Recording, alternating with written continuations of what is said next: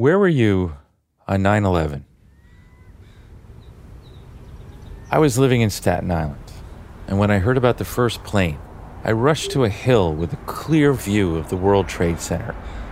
The second plane suddenly flew over me, coming in loud and low, and when it hit, I saw the fireball and the smoke.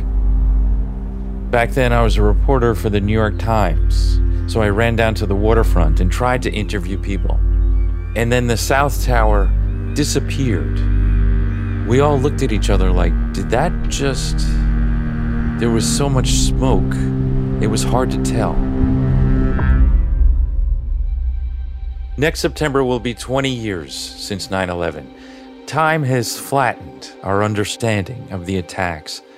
There's this sense that they came out of nowhere, out of the clear blue sky of the day itself. They didn't. 9/11 came after 11 years of deliberate moves across a global chessboard. We need to revisit the evidence and question the people at the center of this story. The war on terror continues. We don't have to make the same mistakes.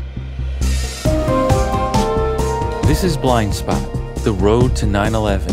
I'm Jim O'Grady. The magnitude and the significance of this threat was communicated over and over again. We'll follow the investigators, the bureaucrats and beat cops who chased disturbing clues about a new kind of enemy. I don't want to use the word panic, but the sudden chilling feeling a devastating plot might well be underway. Let's penetrate his cell and find out what's really going on. I have lived with Osama bin Laden for more than 12 years, very close to him. If you wanted him dead, he would have been dead 2 years ago for 50 cents in one round of ammunition. I was so very angry, and I promised him revenge.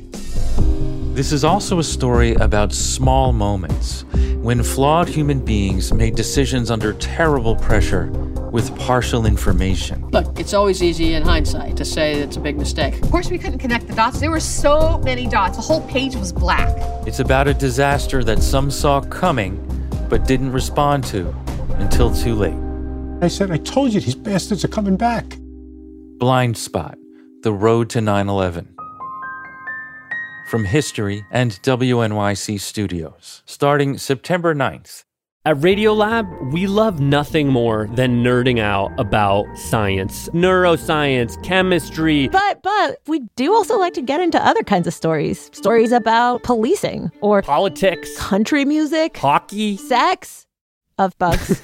Regardless of whether we're looking at science or not science, we bring a rigorous curiosity to get you the answers. And hopefully make you see the world anew. Radiolab, adventures on the edge of what we think we know. Wherever you get your podcasts.